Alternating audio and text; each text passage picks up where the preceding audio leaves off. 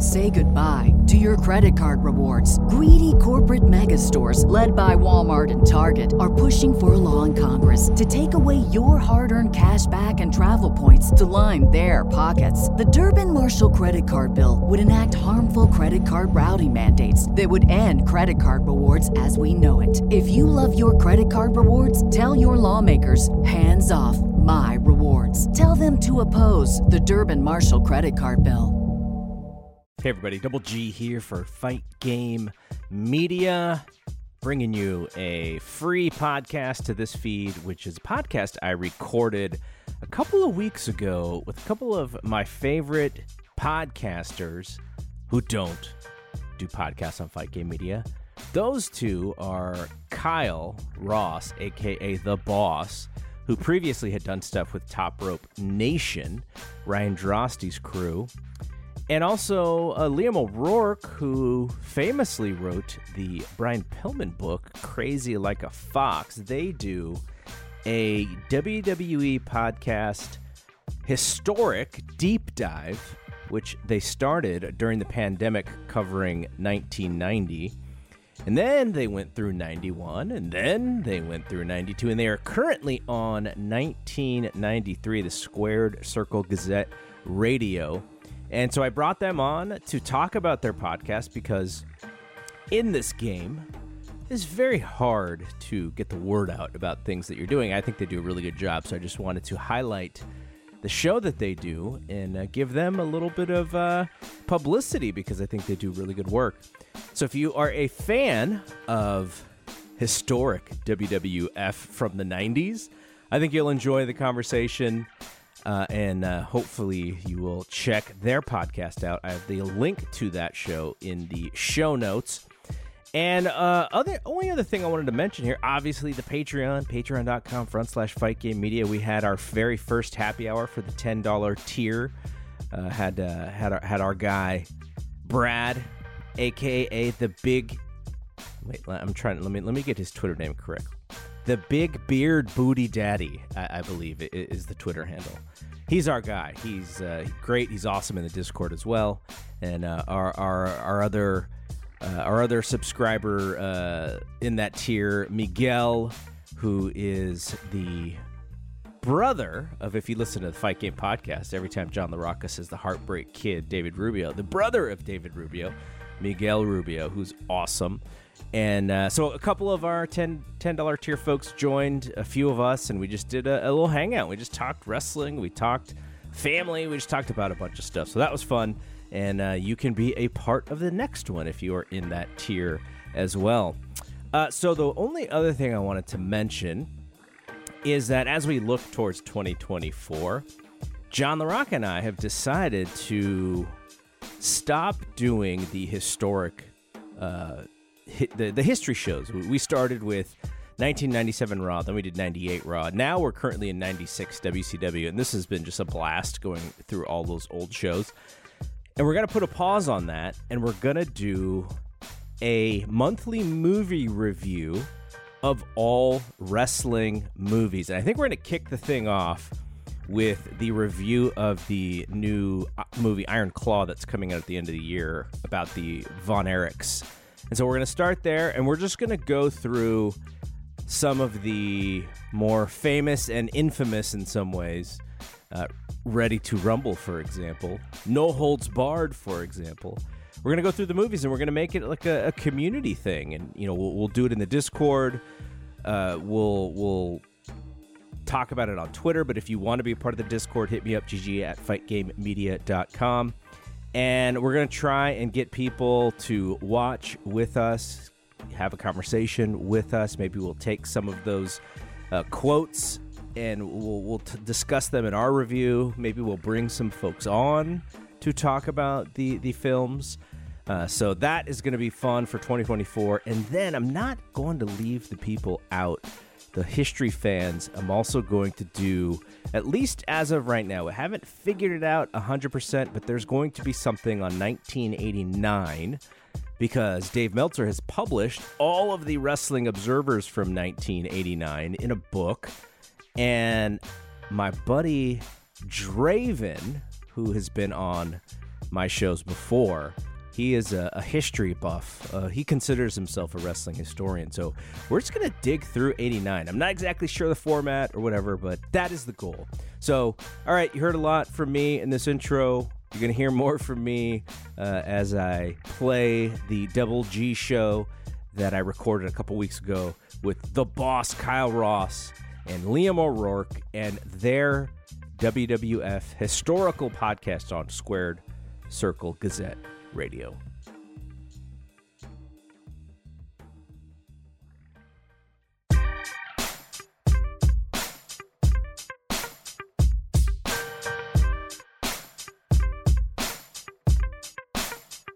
I am so happy to welcome Kyle Ross and Liam O'Rourke, the co-hosts of one of my favorite deep dive old school podcasts. And I really I want to bring them on just to tell them how much I enjoy their podcast. And I kind of want you guys to go through a little bit of the origin of it, because I went back and I started with 90 and then I finished 91.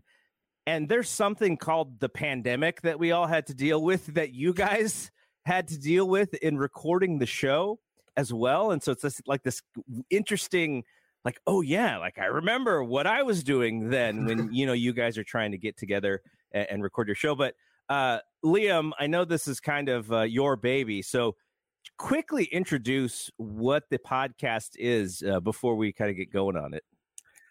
Yeah, so the podcast originally, it started about a decade or so ago now. But like originally, there was a group of us who were involved in like the local wrestling scene around here, and we just kind of would get together and talk about whether it's current events or deep dive topics on like old subjects. But when the pandemic happened, and we would always record it live, which was the key. We would be in the same area, in the same studio, or the same in my house, and we would record it together. When the pandemic happened, obviously, we're not going to be doing that anytime soon. And I had started listening to Hardcore History by Dan Carlin, which where he, like, on his own, he basically like deep dives into a historical, whether it's a war or whether it's a time and place thing. And so I just got, and he would do like, again, by himself. And I kind of had the idea of just like, because the 1990 observers weren't online on the F4W website, but I had them. And so because I had them, I was like, you know what, this might be a kind of unique idea to be able to like just do like a single podcast for the people who are like locked at home, and I'll have fun doing it. And it'll be a show that I can do. Because the things I didn't really like doing Skype conversations with the guys I did that podcast with, because we got so used to talking in person that the flow gets completely disrupted when you're on Skype or online. So that was the idea, and I just had a bunch of like I wrote up all the notes, and I remember I must have sent them to Kyle, or I asked Kyle a question about his view of the time and place in 1990. And as soon as I told Kyle that this is what I was thinking of doing, Kyle was like, "If you want a second guy to do this with, if you want somebody, I'm on for it." And obviously, I adore Kyle's opinion and his work. I have done from a podcasting perspective since 2005. So the chance to do shows with him was obviously heaven sent, and I was going to jump at that at a moment's notice. And he's the perfect guy to do it with as well anyway, just because of his experience living through it as a kid, which I didn't have. Like I was wanting to go through the notes, my opinion, and we kind of had this idea, or at least I did at the time, maybe trying to make something of it, but it was, everybody knows the downfall of the WWF in the 1990s kind of comes in 91 with like the series of punches that develops with like the Gulf War angle with Slaughter, and then the steroid scandal and Hogan and Arsenio, and then the sex scandals. And my whole, and one thing kind of leads after the previous thing. And so my theory on 1990 that I kind of wanted to get across was like, this is seen as a very boring year. Like really not much happens on screen that's all that good. And like it's seen as the year of failure for the Warrior. And I kind of wanted to look at that a little bit deeper. And the theory that I wanted to come up with was like, okay, the reason why the media blitz happens is because things get so disastrous in 1991 with the Slaughter angle, and the media starts attacking. And there's a line that Meltzer has that we read on the show where he basically says the media has figured out that stories on the WWE in a negative light are doing well. They're getting a lot of attention, and they're getting and it's becoming the trendy thing to do. And so when that happens, and then the ball starts rolling downhill quite drastically in terms of, and of course all the scandals were there ready made anyway, coming out of the woodwork. So my thought at the time was I just wanted to look at 1990 and see how much of 1990's failure led to the desperation of going to Slaughter and going with the shock value, because it's really, and I think that, this was part of, again, why it was great to have Kyle do it with me, was because I wanted to kind of explore the idea that 1990 was the first time Vince, as a promoter, was having to put out fires in terms of his business not being what it once was. And look at what happens when Vince backpedals and has to act like a territorial promoter, in a sense of like, okay, business is down, what do I do? Because he didn't really have to deal with that much before. Things were going pretty well for a consistent period of time. Sure, there were peaks and valleys, but this was like 1990 and even the end of 89. And that's, as I remember, we started pretty much just kind of talking about the end of 89 with Hogan's run with Perfect. And then it just snowballed from here. And the shows were so enjoyable for me that we've just kept going through 1990 to 91 to 92. And now it's a testament to how much fun they are, because, again, doing it on Skype, it's like, it's great. I love doing them. All right, Kyle. So people know that you've been with Top Rope Nation for quite a while, and they hear your voice and see your face with those guys. But you had stepped away, a lot of it because you're not into the new stuff anymore. And really, we were talking off air. Like, there's like no time. You literally have to create some sort of efficient process to get through all of the television to have an opinion on what's going on. It has never been harder. But you have this idea of something that's right in your wheelhouse. You get to go back and read old observers again, which is always fun. So, like, what attracted the project to you? Well, first off, Liam sounds very Jerry McDevitt-like there with his attacking the WWE as a cottage industry. It's what he's like, I thought he was going to turn it into but no, look. First of all, as far as the current product and stepping away from Top Rope Nation goes, it's a deal where you can only hyper consume one thing in life. Or, yeah. I mean, maybe you can't. And my job with sports, it became too much to balance the two. But what attracted me to doing this way back, so it was during the pandemic, okay, like we've all established when we first started doing this. And Liam just sends me these notes on 1990, like he said. And I was like, dude, if you ever want to do the podcast on this, this would be a great idea, because I wasn't doing anything at the time. Sports had stopped for 4 months. Right, yeah, exactly. So it made perfect sense. And we started doing it. And like he said, it was great. It just worked so well. And by the time we were done doing 3 parts in 1990, which was a very easy year to consume, a very easy year to talk about. It's a year not a lot of people have talked about. We were like, that was very fun. Let's just keep going. And I think what attracts me to continue doing it and looking at that period, it's a couple things. One is, and this is not a shot at anyone who covers wrestling on a weekly, daily basis. I'm not trying to kill anyone's job here, but I prefer much more to evaluate wrestling on a long-term, big-picture basis. Sure. Because I'm kind of an egomaniac, and I don't like to be wrong. And I think it's easy to be wrong when you're evaluating this stuff on a show-by-show basis, right? Like, take the last WrestleMania. Yep. Okay? Everyone's hair was on fire because Cody didn't go over Roman Reigns. Yep. Well, it's what now? 6 months later? Who gives a damn that Cody didn't go over Roman Reigns? It doesn't matter. It was completely not a reason to get upset at all. Okay? So I think there's a better grasp. And this period in particular, like Liam said, I was a kid during this period. So I have my own memories from being a kid. Then you go online, like we all did, and you start reading things like The Observer, going to message boards, and you sort of develop narratives. Like when you're, for me, I was a teenager at that time. Well, now I'm very confident in my opinions, what I believe in. And so it's fun to go back and revisit through like the two different lenses, right? Like as a kid, and then sort of as someone who grew to understand different internet narratives about that period.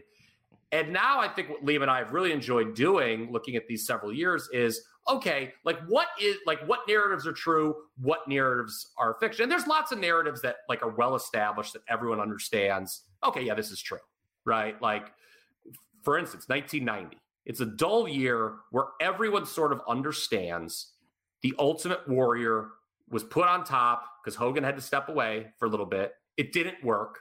Okay. Everyone gets that the Ultimate Warrior was not going to be the next Hulk Hogan.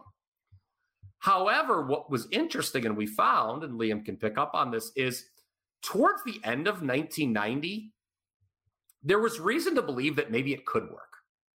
And then one of the more fascinating things was the Royal Rumble 91 buy rate. Okay. Yep. It's like huge. And if you watch the TV, that show is totally sold around one thing, Warrior versus Slaughter.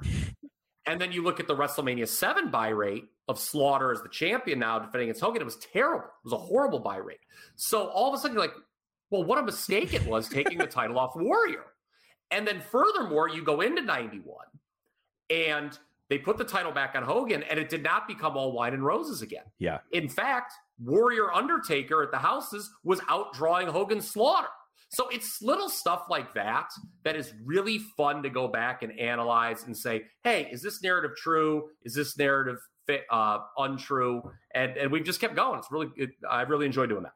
So as I'm listening to these shows, as I've told you both off air, I'm like asking you guys questions as if you guys can hear me, because the conversation is so casual and so friendly. It's just like listening to two dudes, hang out, watching wrestling and chatting. And the one I specifically said to Kyle, and this was in like a Twitter DM that you answered me like 6 months later, because you're like, oh, I don't even check this Twitter account anymore. Yeah. But it was when you guys were talking about Power and Glory. I was waiting for someone to call Power and Glory by Gorilla Monsoon's nickname for them, which was Herkin Jerk. For Hercules and Paul Roman, he would call them Herkin Jerk. And I was like, oh, yeah. I'm waiting for it. I can't wait for it. I'm going to pop so big when Kyle says Herkin Jerk. And then you guys didn't say it, and I got really sad. I was like, man, but it's just fun because there's such a relatability to you guys doing the show. So here's a question. This is a question that I was thinking of, like, as I'm listening to the show. So Vince McMahon and Hogan, they decide to do No Holds Barred. And part of the history of wrestling is that wrestling is so under the covers that it's not really covered like a real sport would be covered. It is more covered like a soap opera would be covered when it comes to storylines and such. But the second you take the covers away and you go, oh, we're going into the movies, it kind of gives media a little bit of an alarm to say, like maybe we have to pay a little bit more attention to these, former outlaw promotion of wrestling like me. And so, not saying that this is the reason why all these bad things happen, but I do wonder if because of the new, the new shine and having to cover Vince McMahon and Hulk Hogan in a light of they're going to Hollywood, I do wonder if media was like, oh, we kind of got to pay attention to these guys. And then you deal with Vince and you see how Vince is, and you're like, oh, shoot, like this, there could be other stuff for us to talk about here. Did you guys, when you're doing your research, did you sense anything about, all of a sudden they're kind of uncloaking themselves by going into the movies a bit? I'll throw it. So, I mean, to me, it was more the Persian Gulf War is what opened Pandora's box, exploiting that. Like, I mean, No Holds Barred, it helped them draw a big number in the summer of '89. Like that, like as much as internet people think Zeus is the worst worker in the history of the business, they drew a massive number for 1989, the number of pay-per-view homes. Oh, yeah.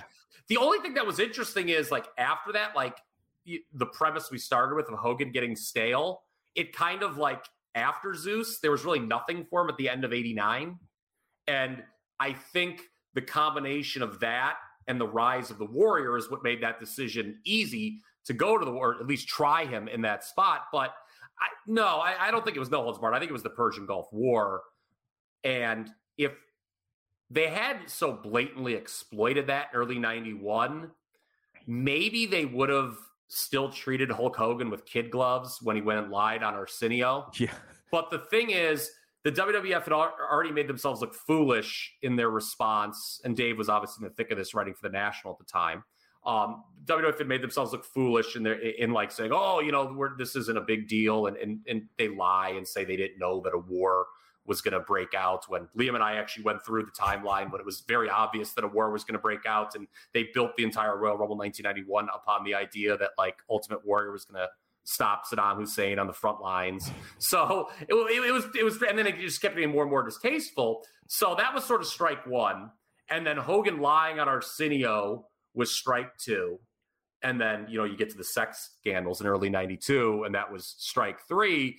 And you combine that with the fact that creatively the company sort of lost its fastball as well in the early 90s. Hogan had gotten stale. Going back, Warrior wasn't the answer, but going back to Hogan wasn't the answer.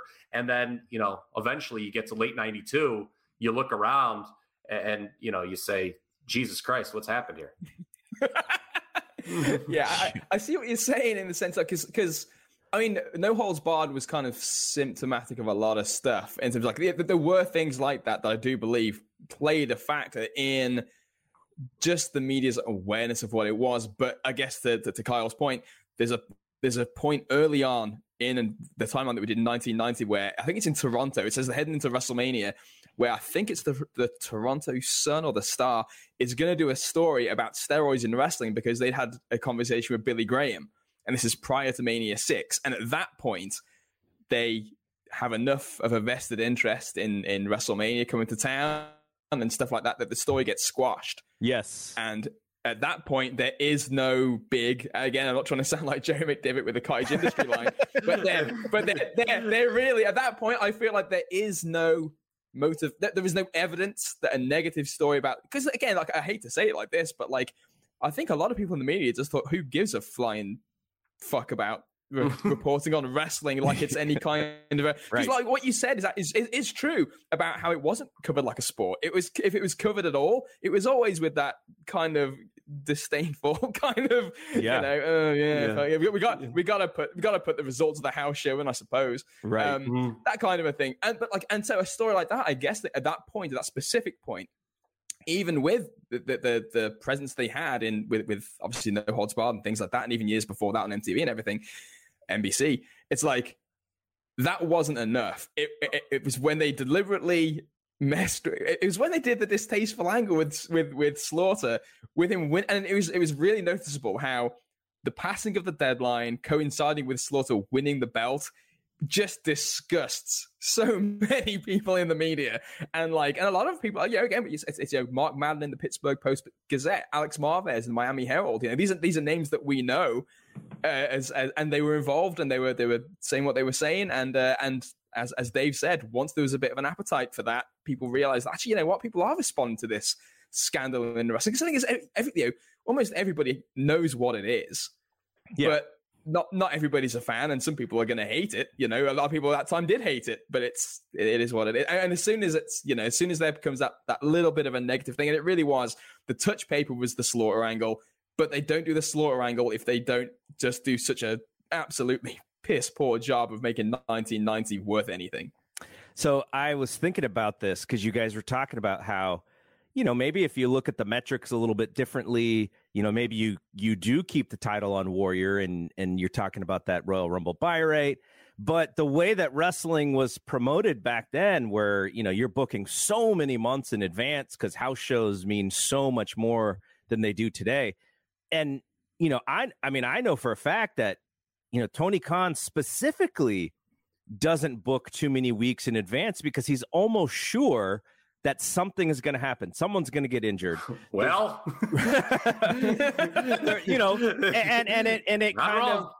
and it stunts what he's trying to do. So he kind of he's mostly going 2 weeks at a time here. But back then you couldn't do that, because if you could, and we remember how, in the 2000s time frame, because the pay-per-view buy rates come in so late, you're trying to make a decision on what's working and what's not.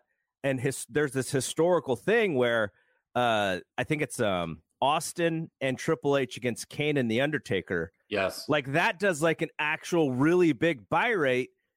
But the sentiment was that it was kind of a failed program. So they moved on. And Vince is very upset when he does get the buy rate in later. If I knew this information, 2 months prior, I would have been able to adjust, and we could have gone with something that was actually working. So there is that part of it that is really hard that you don't have to worry about today. But I do think even if Vince had the numbers, in a timely fashion, that dude was going to do the war stuff. Like, he could not hold himself back from doing the war stuff. It's just in his wheelhouse. It just the crummy promoter, mindset.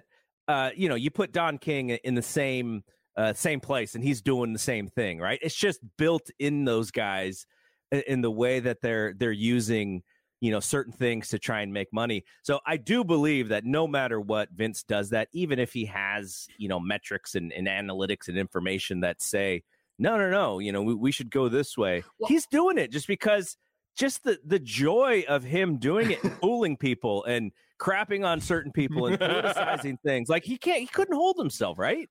Yeah, well, the thing is, the Rumble 91 buy rate again shows that, like, apparently people were tolerant of it then. I think the key is, the question becomes, and your point is valid. They didn't have the buy rate. They didn't know it would do so well. But when you look back, you've got the data. The clear right decision would have been have Warrior go over, take Slaughter the hell off TV and send them wherever. Just get rid of the angle. And then you just have to figure out what 91 is going to look like with the Warrior-Hogan dynamic of 1A and 1B as the babyface. Yeah. And also, the thing is, though, at the same time, just to your point, it's like, no, go ahead. Even if they did have it, even if they had the data the next day about Warrior and Slaughter doing a good number, it takes Vince interpreting that as, oh, that means that should have been it, and not interpreting it as, oh, the Slaughter push is working because he did a big buy rate. This direction is working, and that's probably how they interpret it. Yeah, it is. It totally must have been, because they went, because think about how hard they went, where Hogan's talking about how, even though the war's over, he's talking about how, unconditional surrender of Saddam and the WWF title is when this war really is over. And it's like, actually, it's been over for a month, Terry. But never mind. Yeah, there's some real distaste. I mean, Saddam Hussein mailing Slaughter the new boots. It's really gross stuff. But no, you're right. That is absolutely, and we had talked about that in the show, that is Vince certainly misinterpreted it as, oh, this people love this Slaughter thing. It's good heat. It's good heat, pal. And then there's the other part of the equation. I know that Bruce Pritchard sometimes probably speaks with a forked tongue, but the further away you get away from the present, the more inclined I am to believe him. And he's intimated that, although as fans, we could interpret the end of WrestleMania 6 as like a passing of the torch. It was really Hogan stepping all over Warrior's moment, but you could conceivably, interpret it as a passing torch. He said, Bruce, there was never any notion that, no, Warrior's the guy now and Hogan's second. The idea was always to go back to Hogan because he left for the birth of his kid, right? That's what they did, the earthquake angle, because he wanted that's when Nick was being born. So he wanted to take time off, similar to 88 when he took time off to film No Holds Barred. Mm-hmm. And so it was like, well, we just need another champion. And Warrior was not as good as Savage was in 88, and was never, but just like Savage, the goal was never to replace Hogan. It was just to kind of fill in the blanks while Hulk was gone. Yeah, and what a dull 6 months of filling in the blanks it is. And it's like the Rude feud, which we banged on about this on the podcast to death, so I'm not going to go over it again. But it's just like, when that's all they had, it was such that 6 months after WrestleMania is such filler. Like, it's and what happens afterwards when they actually get their act together, and it's like, okay, we're going to put Warrior with Savage, and it starts drawing well. Imagine that. Yeah, absolutely. So let's get the podcast name out, because I've had people, people are, oh, I got to, I'm on a long drive. You guys got any podcast recommendations? And I've told a couple of people, I'm like, well, if you want to listen to, 90s WWE, here's the podcast for you. And you'll have a lot. I hope it's a long drive. So where can people actually find your show? Yep. So Squared Circle Gazette Radio is the show. It's on iTunes. It's on Podbean. It's on Spotify. There's a ton of 177 episodes going back, a long time, but like these deep dives really started in 2020 when obviously the pandemic happened. And they got, when we first started it, I think we thought we were going to do it like in like a 90-minute, 2-hour chunks. And we'll cover off these periods of time without much problem. And of course, as time has gone by, and as you commented last time off air, Garrett, when we last spoke, they exploded in size, they exploded in notes, they explode in terms of how much there is to cover, because it's such a fascinating time period. And it's one of those things that pretty much this appeals to me, and I think it appeals to Kyle. I don't want to speak for him. The more layered a situation and a scenario is, where the more you look into it and the more you chip away, the more you learn from it and the more you understand the way that people think and the reasons things happened. That is, you learn things and you take away things that maybe, even though we know this period and we've all watched it before, we've all read about it before, there is still a lot to take away in terms of people's mentalities, things that did work and didn't work, and just realities that you may not have expected. Yeah, and one thing that I really like, that I just want to pick up on what Liam said, that is more refreshing, I enjoy talking about more in this time period, the early 90s, as opposed to like today, is that if you made a bad creative decision, it had very real consequences on business. Whereas now, like, you can make a bad, and it's like, it doesn't really matter that much, you know, because the TV money comes in and you're doing well. But like, we're looking at these, you know, these bad decisions Vince made in the early 90s. You know, not only is he being hit behind the scenes with all the scandals, he's not making the right calls on screen. And those wrong calls are having a very real effect on his business. Which is a big difference, obviously, from today. So it's really interesting to not just like we're at the point now. We've made it all the way halfway through 93. Up next, Liam and I will tackle the Lex Luger that's not out yet. We have not recorded this yet at the time that we're doing this show, but we're going to tackle the Lex Luger babyface turn. Now, everyone knows that didn't work. So I would not like if you're like, oh, obviously there's no reason to tune in for that, but we're going to explore why didn't it work. And there's a notion, if they would have just put the title on him at SummerSlam, it would have been great for Lex. Well, there's actually a lot of evidence, and we'll talk about this on the podcast, that there wasn't a lot of appetite for Lex Luger as a babyface to begin with. Yeah, and in looking at this ahead of time too, again, we've already started. I've already watched most of the testing from the period of time that we're going to cover. But like, it's quite clear when you look with modern eyes. Like, there are things missing in what they're doing with Lex in the build-up, where it's like, yeah. It's again, but that's a whole thing. That's a whole 2 hours. There's no edge to him, and he himself is seemingly miserable being a babyface. Yeah, he did like. There's all these stories of I love getting these road reports from the Lex Express, like some mascot, like I forgot what, like the Minnesota Timberwolves mascot, like puts his like hands on Luger's shoulders and Luger turns around like he's gonna hit him and stuff like that. It's really funny stuff. But yeah. It's easy to say now because we know how the story unfolds. Love the Lex Cell. Yeah.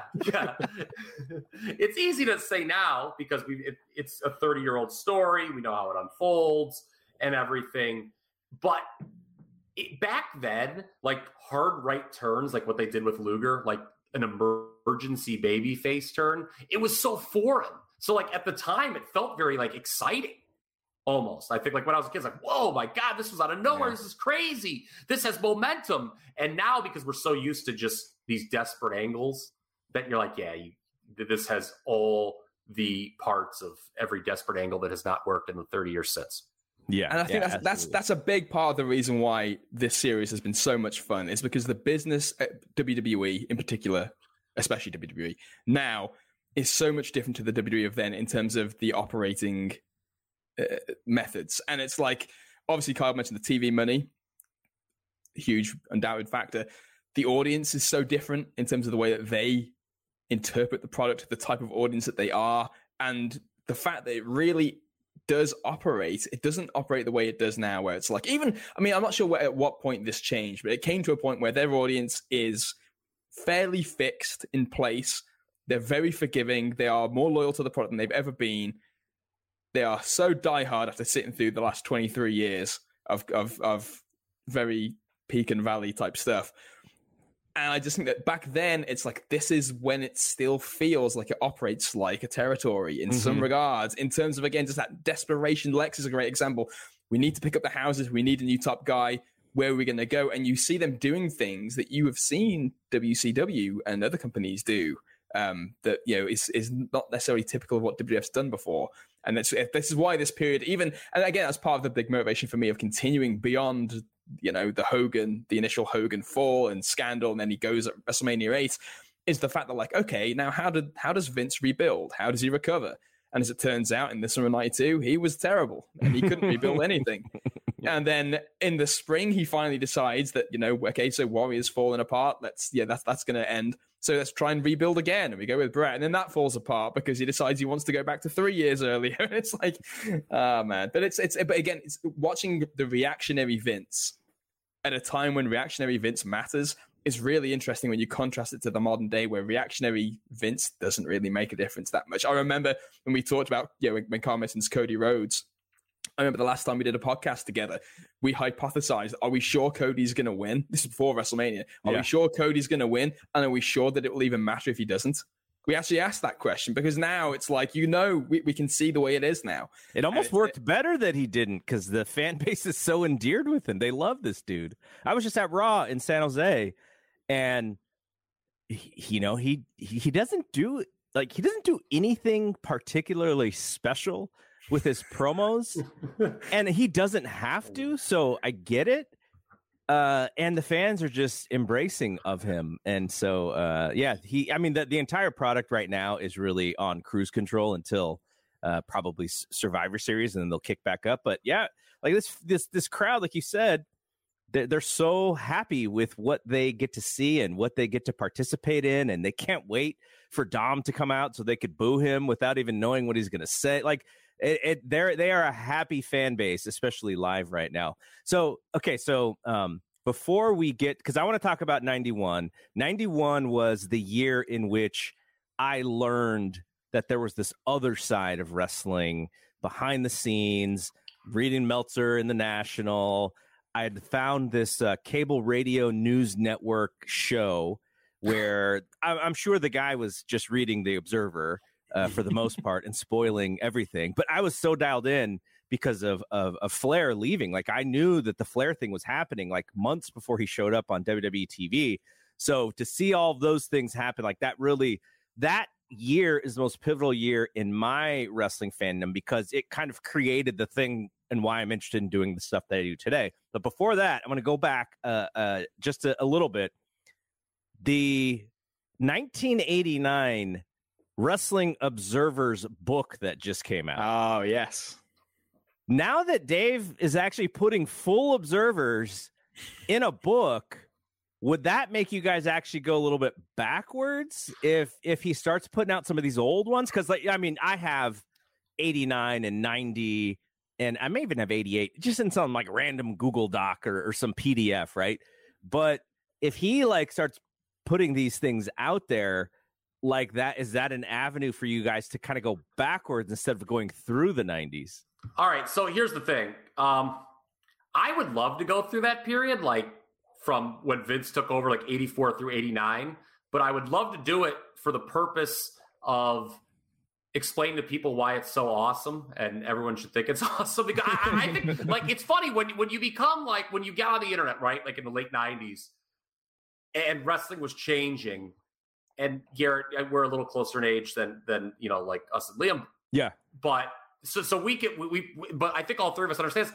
It was very cool, I guess, to hate 80s WWF in the late 90s, right? It was very cool just to hate late 80s everything. Hair metal fell out of style, and you just mocked the 1980s. But when the Attitude Era hit its peak and then started to decline, I went back and I would watch. I was like, God, this is such a confident promotion. Mm-hmm. And because you could book long term, you don't see these gaping booking holes. I would love to go back and use that period as a reason to explain to people why, you know what, the wrestling may not have been very good, but this is a very successful promotion that you should appreciate. I think, though, that all of the narratives are pretty well established in that period. And one thing I've noticed is I don't know how much appetite people have for the 80s, it seems, anymore. I could talk about it all day. The 89 yearbook is great. But I think in general, we're at a point where the people who enjoyed that era aren't hyper consuming so much anymore. I think and I'll make Liam's eyes jump out of his head right here. The period that people are begging to have reanalyzed is like the last 20 years of WWE. Because, and the reason... Better you than me, my friend. See, and the reason no one wants to do it is because there's so much to consume, right? Yes, and you got to watch so much television. And it felt like you were so fatigued at the time. But back to our initial point of, okay, you live through it.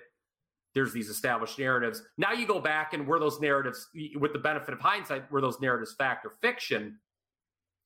And like people I don't feel have like, again, I guess it's just fatigue.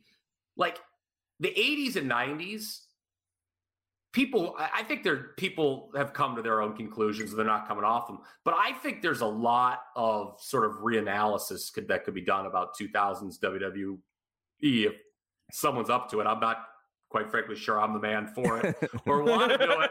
But I mean, that's the period I would love for someone to go back and deep dive and challenge what we thought at the time. Is it still true? Was it bullshit? Whatever. You know why I don't feel like I would want to do that is because I started reading The Observer in 99. So I read everything through the 2000s. And so I sort of remember like the feeling of what was happening. And it's kind of depressing. Like if you off of the high of like 97, 98, 99 is kind of bad, but they're still so hot. Mm-hmm. And 2000 is actually pretty darn good. And then 2001, it's like, man, that's the year. Like if you want to cover a year, 2001 is probably the year. But for me, I want to go back and reconnect with my childhood with some of the stuff that I didn't know with these old observers. And that's what was really cool about going through 89, because so when Terry Funk passed away, I decided, and we had a short time frame. I was like, okay, I want to go back through Funk's WCW period just to kind of get back into that mood. And so we can talk about him and we can talk about the I Quit match and all that stuff. And so for like 2 days straight, I was just staying up late, reading through the Observers, just to make sure that I knew exactly what was going on with Terry and with Rick, and then trying to at least watch most of the matches. And like the joy that I got out of doing that just for that, like those 2 days, I was like, man, that was so much fun. I don't think I'd have the same joy going through like March to December of the 2005 Wrestling Observers, because it's just like, it's just different. And I lived it, but I didn't live through the inside wrestling of 1989. So that's why I find it attractive. But you're probably right, because there is an avenue for the current fan base to go back those 20 years and to go through all of that stuff again. Whereas we're talking about going 40 years, right? We're talking about like 35, 40 years, which is a giant difference. Like I can't even imagine, a current baseball writer going like, I'm going to go back to 1987 and just kind of rewrite about that year. There's probably not a giant audience for that kind of thing. But if you go back 15 years or you go back to the live ball era, maybe there is, because people will connect that with their childhood. But I totally get what you're saying, for sure. Yeah, this reminds me of a conversation. The thing is, there is a whole generation of people now who, and somebody who is in wrestling, who's going to remain nameless because I don't want to make them embarrassed, telling me that their fundamental introduction to pro wrestling was the invasion angle, at which point I was just absolutely fucking more. But it made a lot of sense when I considered what they thought about things at the time, where it's like, you've got some bad takes and that explains a lot. And then there's like, there's somebody else who, Ryan Smile, who has passed away. I remember him having a conversation with him about how it was like early 2000s or early to mid 2000s Ring of Honor that was like his introduction to wrestling, which just made me feel so fucking old. And I, at that point, I'm not even sure if I was 30 at the time. I can't remember, but it was absurd. But anyway, it's just like there's a whole generation of people like that now. But I guess and I think that's why it's interesting. That's why I like doing this show, because like it's almost like, in a way, they're the people that the shows that we're doing right now, those are the people we're talking to when are explaining this stuff where it's like they may have gone back and have a cursory idea of what went on. And then there's gonna be a lot of people who just lived through it and just want to go through it with us. But yeah, it's interesting because there's so many different perspectives on bad periods of time. And the thing is, like, it depends what kind of period Kyle's talking about when he talks about the 2000s. Because it's like, man, I do not want to watch the invasion again at all. I don't. Yeah. Well, it might be great to kind of cover it, knowing, Vince McMahon going out of his mind. I mean, it might be fun to go back to that time frame and go, oh, like Vince, the way that he was booking then kind of created the style that he, just became comfortable with. It's not, we always talk about, I'm so happy for AEW being there because my whole hypothesis was that if AEW is successful, then maybe Vince McMahon gets his fastball back. Like, that was my whole hypothesis for AEW. And, I think somewhat it happened. Now, a lot of different things, Nick Khan kind of being the guy and them but them getting these giant TV deals, that also happened. But the booking did improve because of the competition, and just like Vince has it all and he basically screws it all up. Like, that's kind of the thing, right? Because you guys are talking about 93. WCW was not really competitive in 93. WCW was atrocious in 1993. It was one of the worst years by any promotion that ever stayed in business, I would say. So it's not like there's any pressure for Vince to have to recreate Hulk Hogan in 1993. It's just sort of like this. Well, it was his own business was failing. I mean, It really had nothing to do with it was just that his own bit, like the entire, it wasn't like, okay, what's everyone else doing? It was wrestling was like in the toilet in 1993. I mean, I was still watching and enjoying it, but like, you sit back and you look at some of the numbers. It's like, woo, I look at where Raw was running. It's like running in like gyms in the Northeast. Like, you can see the ceiling fans, in these buildings. Lex Luger's sweating like he was doing that RF video, 20 years later. Lots of Poughkeepsie, New York shows. Yeah. But that's it. It's like it matters a great deal because I started getting the Observer in 2002, and I used to love that thing that Dave would do like every year, where like he would like have the list of like how much money the WWF had or how much profit they'd made each year. Yeah. And so like going and it's like, oh, this is cool. Let's see how much money they made in these years that I thought were really successful. And it's like, they made $3 million. That's it. Yeah. And now it's like if Vince McMahon made a mistake that cost him $3 million, he wouldn't even. Who cares? Who cares? The only bad thing about those lists is there started to be so many asterisks. There's like 10 asterisks in 2013, and I'm like trying to read, what does this even mean? It's like, oh, XFL, oh, the WWE New York restaurant, oh, they bought this hotel that they never like. And so you have to talk about the revenue and the profit and stuff. It was actually Dave that sort of made me question my interest in doing the late 80s with Liam, because he was talking about the I want to say it was Dark Side of the Ring, and he's like, yeah, the ones from like the mid 80s period just always do bad ratings. Yeah. And I was like, well, right. All right. Well, I was like, well, fuck, maybe there's just not a lot. There's not a lot of it made me think twice that there isn't a lot of desire for that now, which is why, they always just hype on that late 90s period. So the interesting thing to me, and I want to get to 91 because I told you guys we wouldn't be doing a Harley race Broadway here. So the interesting thing to me is, and some of this is because I have a little bit of the F4W engine, is that there are people who watch wrestling today who don't even understand that there was a business prior to when they started watching, right?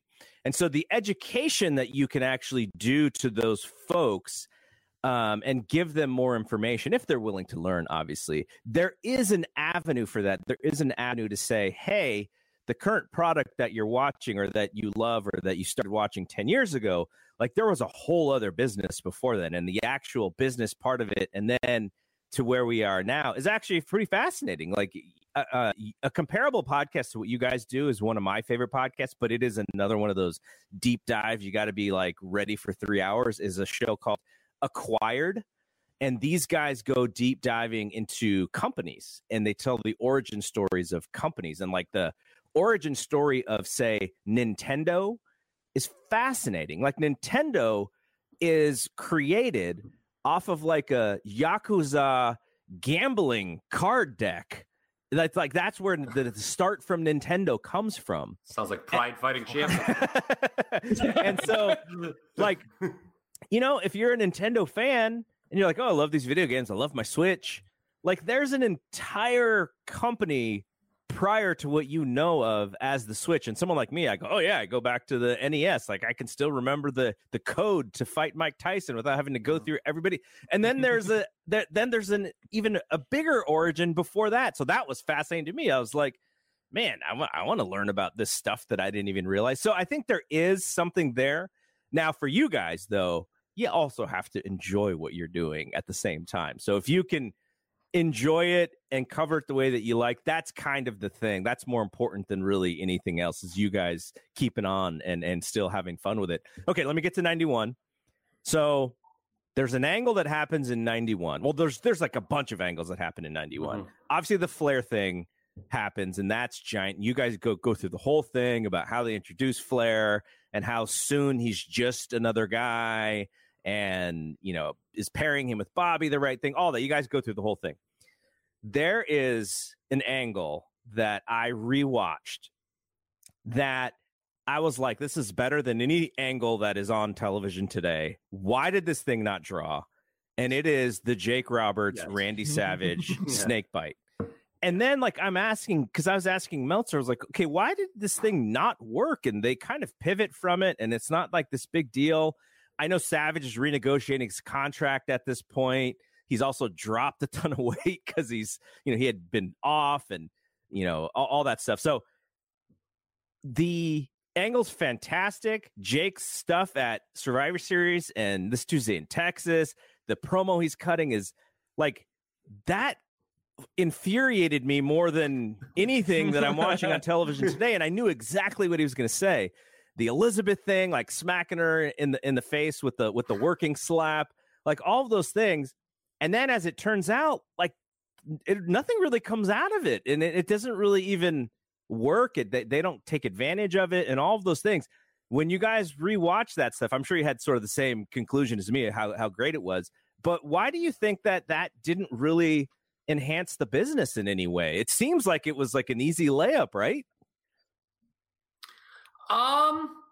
So yes, we had the exact same reaction. I think this Tuesday in Texas, from the pre-match interviews to the post-match interviews, is as good a 30 minutes of WWF television as you'll get in that era, and probably ever. I mean, it's phenomenal. Like, we actually had a discussion, Liam, I believe, that it's one of those things that challenges the notion of star ratings, right? And that's the way we always try to relate it to the modern times, Garrett. And, star ratings, Dave, star ratings are always a big topic of discussion. And it's like the way that whole thing is done, it's not like something you would traditionally give 5 stars to, but like there's very few things in the history of wrestling I enjoy more than that 30-minute stretch. Yeah. It is just a masterclass from the two guys involved. And Liam and I, at the end, were like, yeah, and then these guys do absolutely no business on the house show. We're like, how did this do no business on the house? We're like, that is one of the greatest angles of all time. And it really isn't apparent at the time when we're doing it. But I think Liam would concur here as we've gone on. T-shirt era Randy Savage, there was something there that just didn't work. I think in one of the podcasts, I called him Mr. Elizabeth. and I think instead of Mr. Madness, yes, people love the Savage Elizabeth deal as a package, but I think when it was Savage as this husband who kept getting beaten up in front of his wife, I think people didn't dig it so much, not to use a terrible pun, but something else too. It might have been too hardcore for that WWF audience, the angle. They weren't used to hardcore angles. The snake bite, actually. Yeah, the snake bite, or Jake slapping Elizabeth. I guess I had put that out of my mind, and when I saw it, I was like, wait. As he's setting it up, I'm like, wait, does he actually slap her? I don't actually remember. And then, he makes sure that he raises his foot and stomps his foot very hard so that the people who know that he's not really hitting her. Yeah. But man, I was like, oh my God, unbelievable. He's so good. You obviously, you could and should do that angle, but like back, it was starting Gorilla Monsoon sells. It really was, let's relate this to the modern product now. And I think people aren't going to like this take, but it needs to be given. Especially, I think if there's one lesson we can learn from the modern WWE, it's that stars sell more than angles now. Like, you can have the best angle in the world, but if the product overall isn't hot and people don't think the parties involved aren't stars, it's going to be disappointing.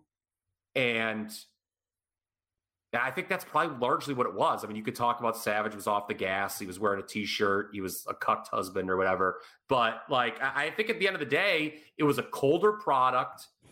It was a white-hot angle, but I don't know. I think people just I think the casual, quote-unquote, audience of 1991 WWF saw two guys that had been around forever. Maybe it was kind of the angle reeked of desperation to them. And you had a promotion riddled in scandal already at that point, and nothing was really drawing. Yeah. Hogan and Flair was doing disappointing business elsewhere at that time. Yeah. So I was going to say it's two things. It's to me, it's that the adage that's been said forever, and it's true: when you're hot, you can almost do no wrong. When you're cold, you can almost do no right. I think that absolutely starts applying at this point. At the end of 91, we have been talking since the end of 89 about disappointing numbers, and even Money Trouble was heading into 91 as near that point when they do the second pay-per-view. The other thing is the fact that I honestly think that Savage, and this did get brought up on the podcast as well, when he retired, I felt like he lost a luster. It made him feel old that he had retired from wrestling and then came back. And I think that hurt the perception of him, because he did, 92 was a disaster for Savage. He ends up getting put on commentary at the end of the year, and he's really never in a position of importance again. And I think that part of the reason was that with the retirement angle with Warrior, I think that not only was it a cold promotion, I think the character was cold, and I think people stopped looking at him the same way they did in the years previous when he drew money. And it's perception business. And once that perception's changed, it's pretty hard to get it back. He didn't really get it back until the end of, I don't think he really truly got it back until he was working with Flair in WCW. Yeah, 95 because, well, yeah. Which played off the angle when Liz left him. And funnily enough. Yeah, no, it's amazing that WCW basically ran back to angles that didn't work a couple of years earlier, WWF, and they made it work. And boy, that's a whole different podcast. But I think it's WCW was at a starting point that was so low that anything they did that was better would be viewed as they're making strides. So, and also we talked about this, Bischoff, who neither of us have any love for, Liam and I, that is. I don't want to get you in any trouble. But he understood, charming man, that Eric Bischoff. Yeah. He understood that Hogan versus Flair was a pay-per-view attraction, not a house show program. It's something that should be done once, and you just don't keep going. Now, and to that point, when he tried it a second time on pay-per-view, it did a disappointing number. Yeah, at Halloween Havoc. But I think when he realized the Hogan Flair stuff had kind of lost its fervor, then he was willing to put it on Nitro. Like there's a few Hogan Flair matches on Nitro in '96, but like you're saying, the original program in '94 what was pay-per-view specific for it. Yeah. But you said something that you said you thought people were not going to be happy with. I think you're right on, and I think people do understand it, which is the fact that it's really stars over angles. And that is, now you're not watching as much of the current product, but Adam Cole and MJF, like if you take those two guys and sort of their charisma and their fanaticism from that fan base, and you just take it for the content, it sucks. But when you put tell us how you really feel, MJF and Cole together, and you see the reactions that the fans, and they just love them. They love to wear the T-shirts, the Bro Chachos T-shirts and everything. It is really about together. Those two guys are and their stardom, put them together, it really comes across to that fan base as these guys are the big deal. But the actual content of what they're doing is very silly and it's very juvenile.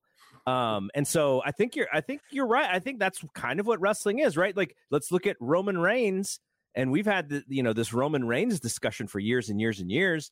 What is different about Roman Reigns this time than in 2015? Well, one, it's presentation, and two, he's a heel, but they just make him seem important instead of having him wrestle like an old-fashioned babyface who has to lose in order to win.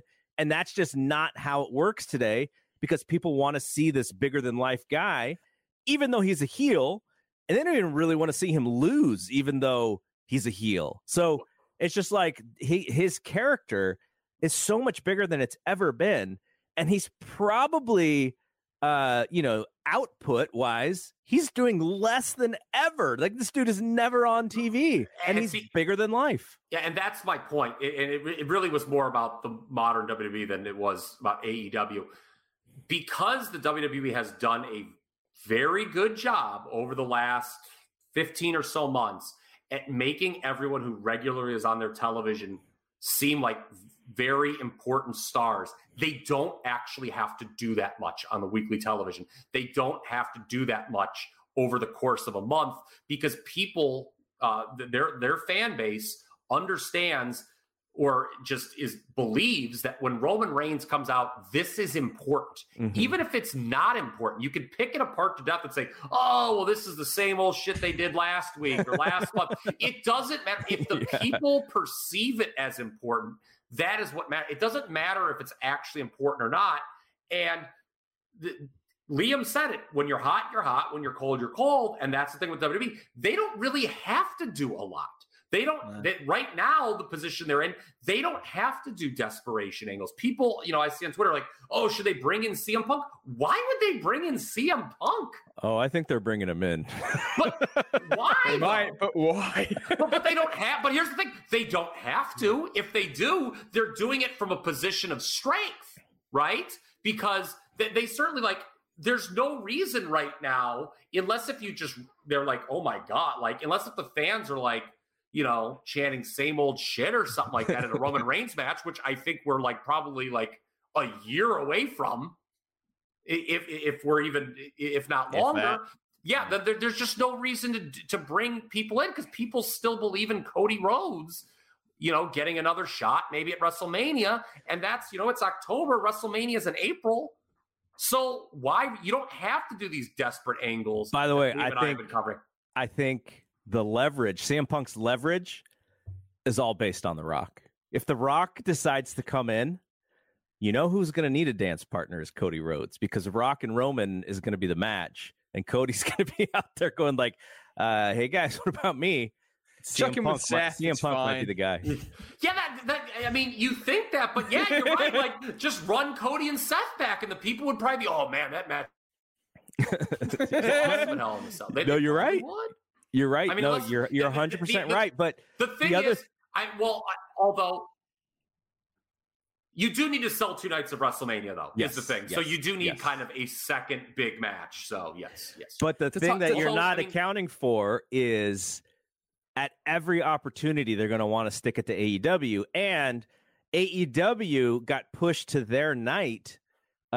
This will be posted by the time this weekend, so we're recording this on a Wednesday, but post Dynamite. It'll air post Dynamite, but we're recording before. Right. Yeah. But AEW, because of the baseball playoffs, is running head-to-head against NXT next week, and it's all hands on deck for AEW and for NXT. Cody Rhodes is going to be on that show, which I told Dave on Friday's Wrestling Observer. I said they should put Cody on it, because who is more AEW in WWE than Cody Rhodes?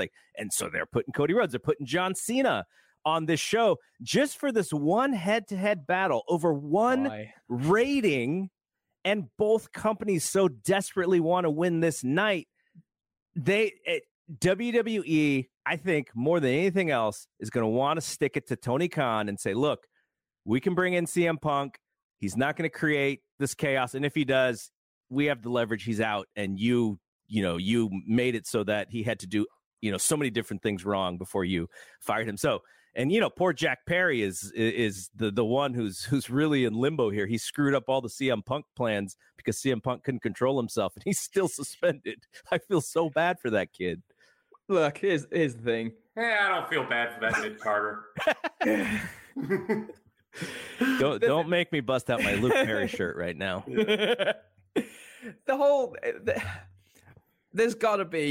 There's something to be said for how fragile the egos of people who are winning by some distance have to get this one minor win, which will mean nothing other than they think it's a perception thing, which it obviously isn't, because the next week Dynamite will be back on Wednesday. They'll do the same rating they always do. NXT will do the same rating they always do when the stars piss off, and it won't matter at all other than they get to say something, which is like, what's that worth? Anyway, go ahead, Kyle. Well, I was going to say, but the thing is with WWE, because they're in a position of power, they're not going to do anything like major. Like Cody, what's Cody going to do? It's not like they're going to see. Earlier we were talking about that 2001 to 2004 period. They would hot shot and they would do so many dumb things that 6 months later you'd look back and say, why did they do that dumb thing? Yeah. They're not going to do they're putting Cody on, but it's not like this. Yes, they're doing it because they want to win the night, but he's not going to do some desperate angle that you're going to look back at in 6 months and say, oh, they were just way too desperate to have him on that show. He's going to probably announce there's going to be another Dusty Rhodes Memorial Tournament and leave. That's probably what's going to happen, right? You could have him wrestle because they just put DIY back together. So you could, and Cody came out at the end of Raw to save those guys. So you could do a Cody and DIY 6-man tag or something. And because those guys have, NXT roots themselves. But I get your point. But the other thing, and we'll wrap up because we just hit the Harley Race Broadway time. I'm a liar. Here's the other thing, though, and this is, we have to think forward a little bit, which is the is that my phone? Not mine. Okay. Weather looks okay out here. I'm sure it's one of those alerts of someone got hurt that I need to look out for or something. I just got one too. You just got one too. What does it say? National Weather Service. Oh, this is a test of the National Wireless Emergency System. What the hell is this? No action is required by the public. Don't worry, everybody. You and I are not close to each other, so the fact that we would both get this notification. Yeah. Well, really, no, we're screwed if I get one. Yeah, I was gonna say maybe have a freaking red coats or something. So okay, what could happen based off of this head-to-head? So SmackDown is going back to the USA Network because of the TV rights deal. And I told Dave, I said, why would USA want to get involved in this wrestling war and ruin their ratings? Because he was like, they could go head-to-head against AEW if they really wanted to, hurt AEW. And I was like, why would USA sign up for that? They're paying so much money for this show. They should want to get the highest ratings ever. He's like, well, you want to be a good partner, X, Y, and Z. So my hope is that this test that they're doing on this Title Tuesday of both of these shows head to head, I hope it doesn't mean that WWE's like, oh, that just means we can put SmackDown on Wednesday nights against Dynamite and screw with their schedule. That's my hope that doesn't happen. But at the same time, AEW could just try and find a new night. So this may be just this cat and mouse game. But that is the only sort of implication of what this Title Tuesday thing can be. You know what would be fucking hilarious is because I've actually anticipated for a while that if Raw moves, that Raw will end up, they may move Raw. I can see them doing that, which would be hilarious because if I was telling you, I'd just move it to Mondays because you got the Monday Night Wrestling audience. Exactly. It's free. Why not? Yeah, that's why they shouldn't move Raw. Exactly why they shouldn't.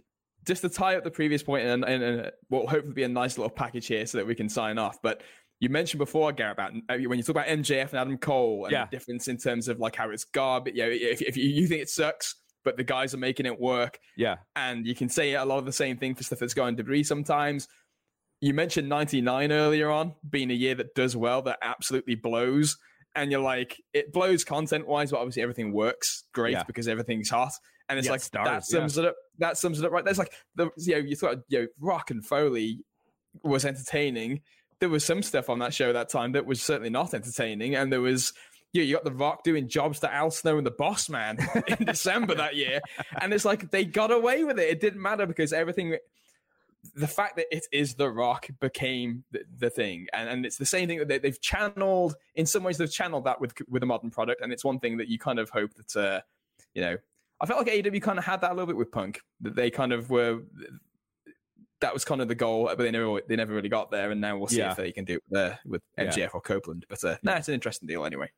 So maybe when you guys get to 1999 here, it's going to take a while. You're only in 93. If you do get he's there, he's already done it. So there is the Monday Night Wars were already covered. Oh, So not with Kyle though. Yeah, not with me, but our goal is to go up through 94. And then Square Circle Gazette will have the 90s covered, and then I don't know, Liam and I will. We'll talk, and we'll probably end up doing WCW from 1990. We'll do something. So who knows? Well, I was going to say, the sort of the tagline or the whole title of 99 could be the 1 year Vince Russo couldn't screw up, right? Like that's kind of the deal. Well, he did. He did on one side. He did. Yeah, then he took over WCW and put them right down the toe. Yeah. Guys, thanks a ton. Sorry, Gary, I know you want to close, but I just cannot end without saying that 2 months from October to December might be the 2 worst months of wrestling programming I've ever seen in my life. Rewatching it, it's just absolutely. Yeah. Vince Russo being the freaking bad guy from Inspector Gadget or whatever the hell he was trying to do, that was hideous. Juventud Guerrera giving the Heimlich maneuver to like Leilani Kai or something like that. What the fuck is going on here? This is terrible. Oh my God. All right, guys, thanks. This was so much fun. I love the show. I need to, I have some other podcasts, but because I know when I start 92, I'm going to have to dig my feet in and I can't listen to anything else. So I'm kind of waiting for the right time to start 92. I may have to create a road trip to maybe drive. 92 is daunting. How many hours was 92? Leo? Oh man, I counted at one point. I think it racked about 13 maybe in total. That's the drive from me to my parents in Tucson, Arizona. I might just have to go randomly visit them so I could listen to the podcast. But check it out, Squared Circle Gazette Radio. All the links will be in the show notes and everything. Thanks for Kyle, for Liam. I'm Double G. See you when we see you. Peace out. Thank you so much. Say goodbye to your credit card rewards. Greedy corporate mega stores, led by Walmart and Target, are pushing for a law in Congress to take away your hard-earned cash back and travel points to line their pockets. The Durbin-Marshall credit card bill would enact harmful credit card routing mandates that would end credit card rewards as we know it. If you love your credit card rewards, tell your lawmakers, hands off my rewards. Tell them to oppose the Durbin-Marshall credit card bill.